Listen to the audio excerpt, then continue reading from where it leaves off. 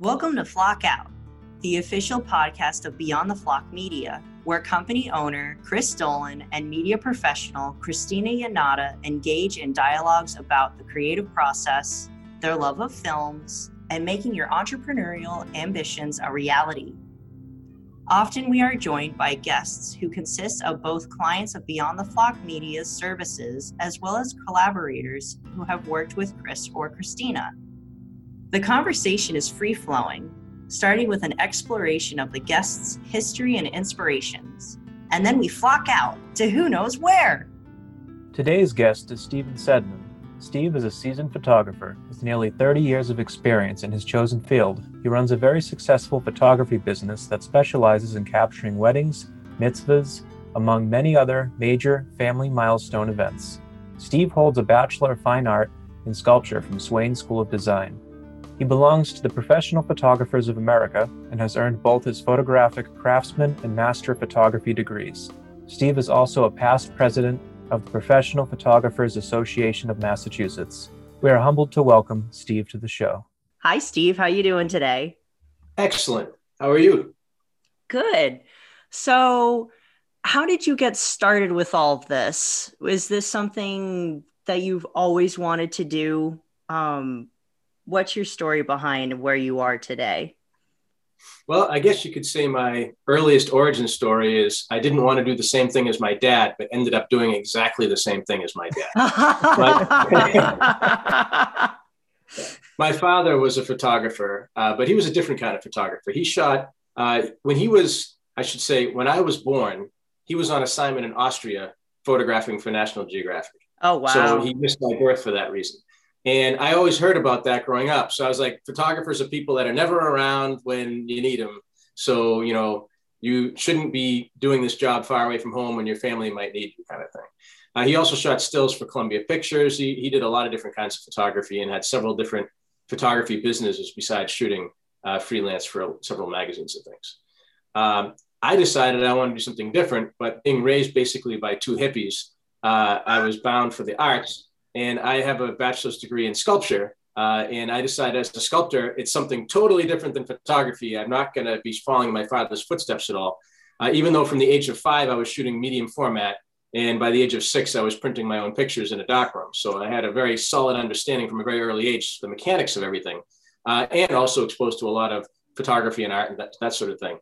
Little did I realize that sculpture and photography are pretty much the exact same thing. It's the study of how light affects a three-dimensional object. So you get right back to that same base.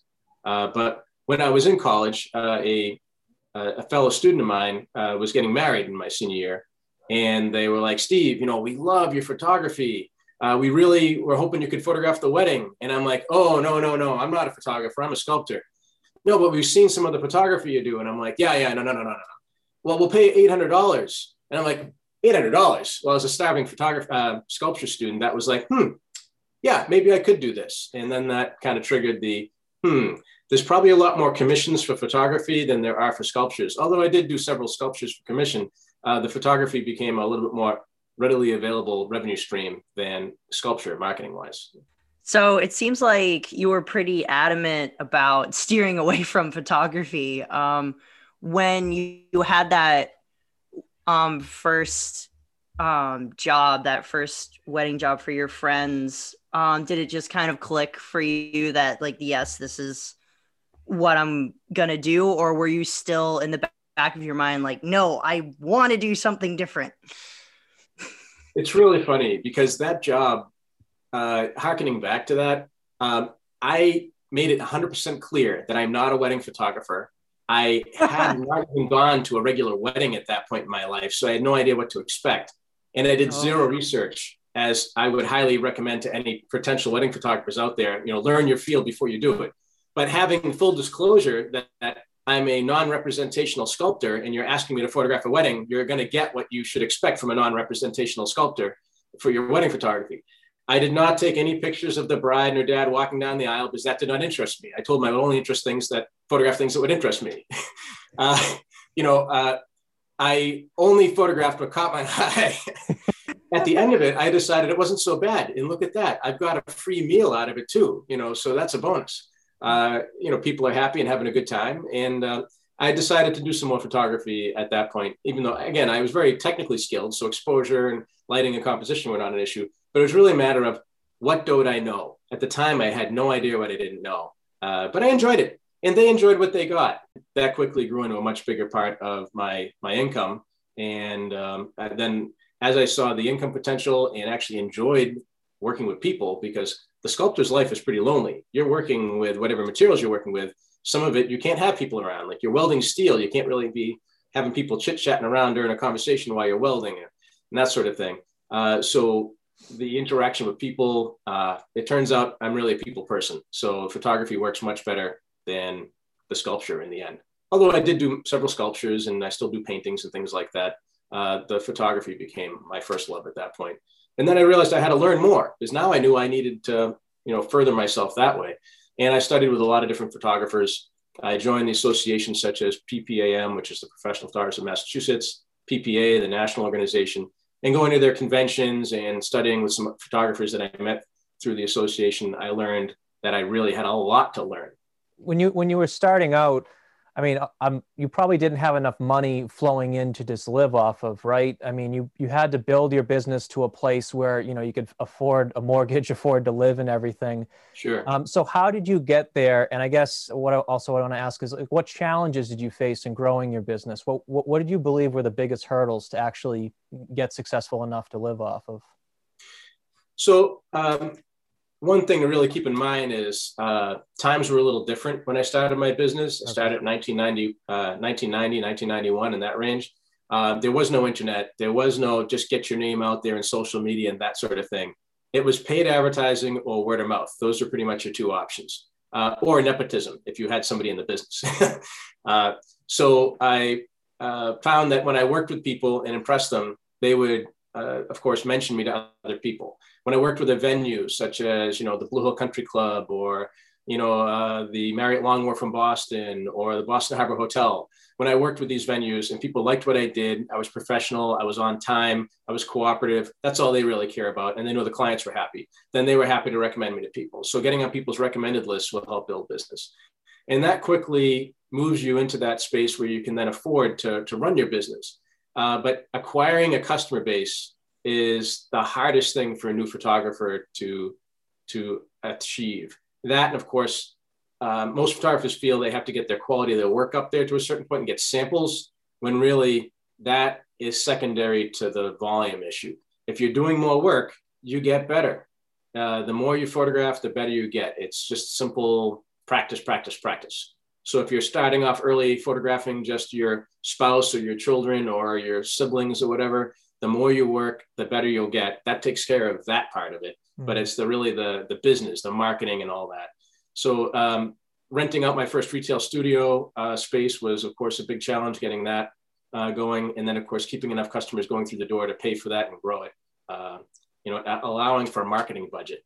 Because marketing in those days was print advertising and bridal shows. For the wedding end of things. I think I heard you say something to me once. It's like your job is actually like 90% marketing and 10% photography, or something like that. As far as the amount of effort that goes into it, yeah. Yeah. I mean, it takes a lot of effort to get to the right place photography-wise, but once you've achieved that, then you still never end your marketing job. Mm-hmm. And that's why there's some amazing photographers out there that aren't very busy because they're not very good at marketing or business in general, Something I want to point out, because I've been working with you, I forget how many years now. It's at least 2 or 3. And I've observed a very, I admire something about you. I've observed it that you really take command of situations, almost any situation you're in that has to do with photography. And it's almost like, and I don't think a lot of people understand this, but a lot of people do assume it, how important a photographer is to a wedding, how much they almost steer it in terms of the direction it's going. But I think, there's a trade-off there, because sometimes people blame the photographer for all the problems that are going on. Yet also, I'm on the other side, the photographer is actually driving things and like keeping things on time. I mean, I don't know if you can speak to that a little bit. How did you, get this, commanding attitude without being, an ass, but able to drive the wedding along and keep it going? Like, did that just is that just, feeling comfortable with the format of weddings? How did you develop that? Well, that is a great question. And it's a great observation that you made. But I think that being willing to take responsibility, because you said you're blamed if something goes wrong. Yeah. I realized early on that I was going to get blamed. I walked into a church, the bride was a half an hour late. And the first thing the priest did is say, "Oh, our photographer is finally here. He's probably the reason we're late," to the whole congregation, and all staring at me. The bride's still standing outside. I wasn't the reason we were late, but I got blamed because that's what you do. You blame the photographer. You can't blame the bride. It's her day, right?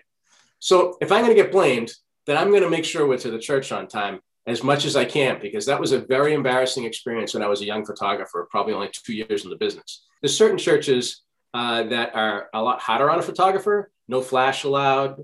If I see or notice you, I will throw you out. There's others that are really welcoming, and they're like, "Hey, whatever you have to do to get a great photograph for the bride and groom, we're all here for the bride and groom today because we want to celebrate their love in God's eyes," and all that. And that's all wonderful. And there's that whole range, but you have to be prepared to deal with any kind of an officiant, whether it's a religious one or a layperson. And if you can get the bride to the church on time, and you can get those formals done on time, and they can start their party on time, everybody's happier. Yeah. The coordinator is happy that the food got on the tables at the right time, and everybody's happy, and they say how great the food was instead of it being cold because the bride was late to the church, and then the formals took too long, and then you're an hour late to the reception, and everybody's unhappy. And they're going to blame the photographer, even if it's not your fault. So I found that I could take command of the situation, keep people on time in a subtle but nice way. So the bride's getting ready. By showing up and scheduling it early enough, it builds in cushion time. The bride's running late, it's absolutely expected. But I build in some cushion to that list of instructions. And those instructions happen way before the wedding. Make sure the flowers are delivered to the house so we'll be able to photograph them then. Tell the florist that they'll be there an hour before we actually need the flowers, but sometimes florists show up late. We don't want to stress you out. Make sure the limo's there half an hour before you actually want them to go away. That way you don't have to stress about where's the limo? Is he going to get here on time? Where's the dress going to be hanging? Is it going to be on a hanger? Do you have a hanger that looks cool? Or is it going to be on this pink fuzzy thing that came from the dry cleaner? Think about these details and talk about them ahead of time. And years of experience tell me what to tell them to watch out for. And also, you're having hair and makeup done at your home. How many bridesmaids are there? How much time did they say it would take?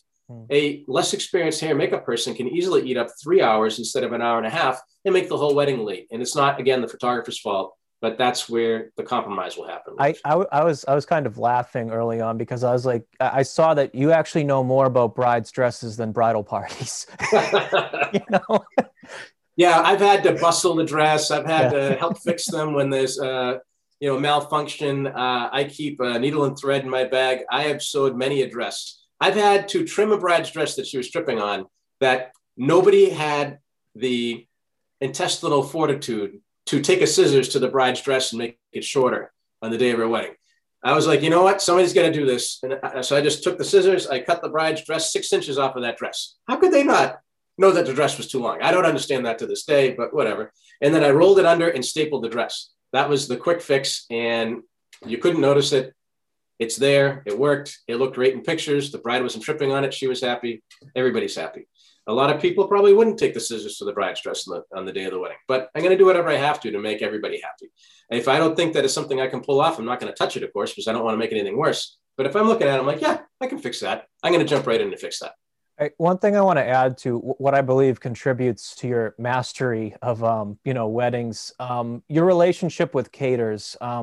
I think you're very respectful of your relationship to them, and you realize that you're both working towards the same thing.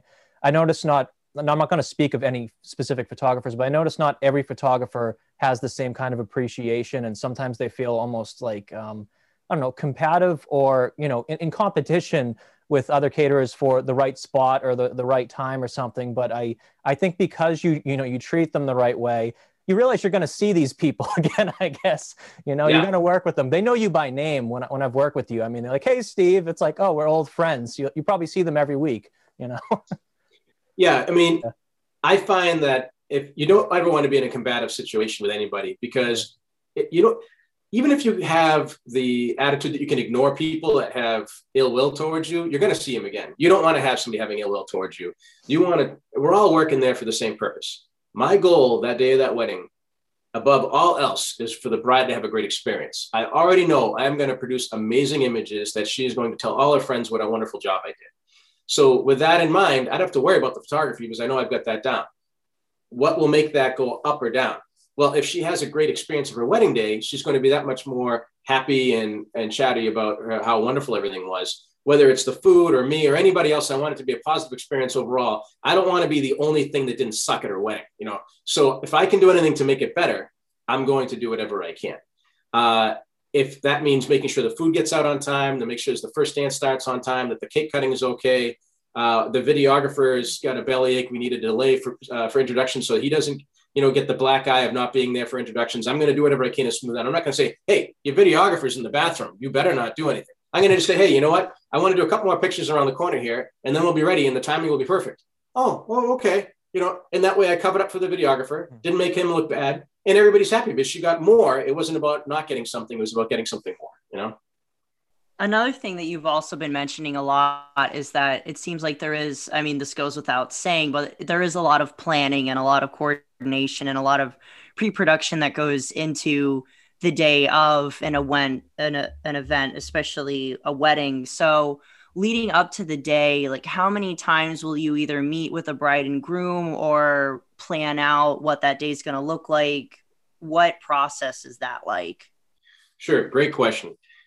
I love talking to my clients, and the more, the better. At that said, if you do it too far out, then people kind of forget things, but you also want to be in contact with them early enough so when the decisions are made on their timeline and things like that, you can have a little positive influence. I'm happy to support them whatever they pick for their timeline, but if they decide we're going to have the ceremony and start the reception 20 minutes later and we want pictures of 37 groups, that's an unrealistic expectation. So we need to make sure they're aware that we need to build in some time for that. So you want to hit them early enough to do that, but then also communicate it again later because they will forget details. So there's the initial consultation, whether that's on the phone or in person, but then I like to get them into the studio so they can put their hands on real albums and see wall portraits hangings to kind of get an idea, not only of the timeline of the day and all that, but be looking towards the future of, oh, I'm going to want to put a picture of my wall in my house. And, oh, look at all these weddings. And I can look at these albums and get some ideas for my wedding. Brides love looking at my wedding albums. I have dozens of wedding albums from many, many different years and styles of weddings. So they can look at them and say, look at bridesmaids' dresses, flowers, cakes, venues. If the earlier they meet me in the process, the more they can get out of looking at the wedding albums. Besides the beautiful photography, they get lots of great wedding ideas too. Then we can talk about planning their wedding day. And some want a lot of input from me because they realize I have a lot of experience. Others are like, oh, we have a party planner.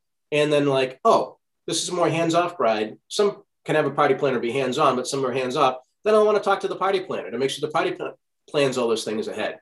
And if the party planner is only going to be from the ceremony on, then I'm going to still talk to the bride about getting ready expectations. Make sure you have your flowers, your jewelry, your shoes, and any accessories laid out on the table. When I arrive, I want to take a picture of them. I'll arrange them nice and neat. Don't worry about that. Just have everything in one place. That way I can find it. That does two things. It makes sure they have all this stuff so they're not hunting around for it. As I have seen in my earlier days of hunting through bags, and there's 27 bags around the room, all making a mess and trying to find stuff. And I can actually do a nice little artful arrangement of the accessories and take a nice, behind the scenes photo, if you will. But to focus more on your initial question of how many times, I like to talk to people a minimum of 3 times, but really it could be as many as 12 times. An engagement session is a great way to develop a great rapport with a couple. If they book me for an engagement session as well as the wedding, we get to talk a lot more. I like to do a little circuit of an environment. So if we go to the beach or the park or wherever we're going to go do the session, there's lots of different places I recommend. We'll start off and I'll do about a mile of walking and talking and photographing. And, could we find one spot that you wouldn't have to walk much? Sure. But I like to move around, move through the environment. It's a little bit more like the real wedding day is going to be because we're going to hit multiple locations in the wedding day. And they get the experience of being in front of the camera. They get more relaxed about it if they were nervous about it at all. And we talk about their wedding, which the brides usually love because it helps them really, visualize that wedding day. And the more they can visualize it, the closer they feel to achieving that goal that they want. Weddings have a lot of images. I told one of my friends that I would edit photos of her friends' engagement photos. Yep. And they said that they needed them edited within like 2 to 3 weeks, and there were like 90 images, and they wanted all of the images done. I had no say in what images would be done or not. Yeah. Mm-hmm. So how do you handle something like that? Because that was just engagement photos. I can't imagine how many images you'd have to go through for a wedding. So there's a couple of different ways to handle that situation. Expectations of what retouching is, and then helping them narrow it down to really the images they want to share. If I'm going to do an engagement session, for instance, I'm like, let's talk about what your goal is, and then I'll help you narrow it down on the number of images that are appropriate. So I'll actually sit with the couple from an engagement session. We'll do a slideshow of all the images so they can enjoy them. I may shoot anywhere from 80 to 300 images, depending on the venue that we picked for the engagement session, the number of spots we stopped, if they change outfit multiple times, there's lots of different factors. When they see all the images, then we go through and we compare things. If I took 3 shots of a particular pose, we can eliminate 2 out of those 3 really quick. And I just say yes, no, or maybe. Tap, tap, tap. As we're going through them in Lightroom, I'll just flag them with an X to make it, visually delete, even though it's not really deleted. P for pick for the favorite. And we go through. And now let's say we started with 100. I narrow down to 30 pretty quick. Out of those 30, then I'm like, all right, let's figure out what you want to do with these. Oh, you want to get a picture for the wall for mom. So I'm going to write that down. We need to pick a picture for mom. We want to make a signature board for when all the guests walk into the wedding. We can have a picture of you with the wedding date beneath it and lots of white around it for everybody to sign. Great option. Let's do one of those. Oh, you want to do some save the dates? That's super popular too. Save the date. That can be anywhere from 1 to 5 images. So 1 to 5 images for save the date. And then the most cumbersome product, if you will, is the guest book. I have these guest books that are designed with a variety of images that show a lot of variety. That may have as many as 30 to 40 images. So that's going to be the maximum number. If we have any more images than that, we eliminate the images before we start anything. It's less work to just say we're done at 90, but it's a lot more work later on. I'd rather spend an extra half an hour with the couple helping them narrow them down. That way they're getting the best story. And then, of course, what's your expectation of retouching? If I'm going to design a guest book, in some of those images, the bride and groom's head is this big. Guess what? I don't need to retouch out any fine lines or anything like that, because we're not going to see that in the printed product. If it's a close-up, then we're of course going to retouch detail. But if the head's very small and it's going to be small in a book, no need to retouch that. You adjust the color, density, contrast, maybe some burning and dodging to give attention to what you want to give to. But those are very quick things in Lightroom. Real retouching, leave it only for the ones that need it. And of course, the bottom line is outsource. If you're too busy, outsource it. There's different companies, United States-based companies that I use that do a great job at a very reasonable price. I think something that unifies, if we're talking about all aspects of, meeting with the client and then, deliverables. I think something that unifies everything you do, Steve, is a kind of sense of pragmatism in everything that you're doing. I mean, from the point you take the picture, you don't take 1,000 pictures of one thing. I noticed you only take like 2. Yeah. Because, there's so many things you have to cover. And I think your attention is always on, what's next? What am I, you're already thinking about, like in chess, you're thinking about 2 moves ahead. You're not just thinking about the next move. But I think it translates all the way down to the deliverable stage when you put these wedding albums together. And that's why you're talking about not having 5 images of the same thing in the album. You're building a story, and it's like a kid's storybook in a way. You open it and then you go from page 1 to the end, and it's the whole day from beginning to end. And they look at it and it communicates an emotion. And it's just like, I can relate this a little bit to films. If you're watching a film and there's a scene that doesn't help carry the story, you get taken out of the film, and it kind of destroys the experience for you. So I think everything you're doing is contributing to the result of getting either the client to come back or, just to love you. And I remember you said something to me at one point. It's like, if a client just loves the pictures, they're not going to focus so deeply on the quality of everything. It's not to say take crappy pictures or anything. It's just to say, focus more on making them happy, I guess. Yep. The whole experience. Yeah. It's funny. I want to restate one thing you said. Yeah. You said it's kind of like a children's book. Chris, it quite literally is a children's book. Their kids will be looking at this. This is their origin story of their children. This is where they came from this wedding.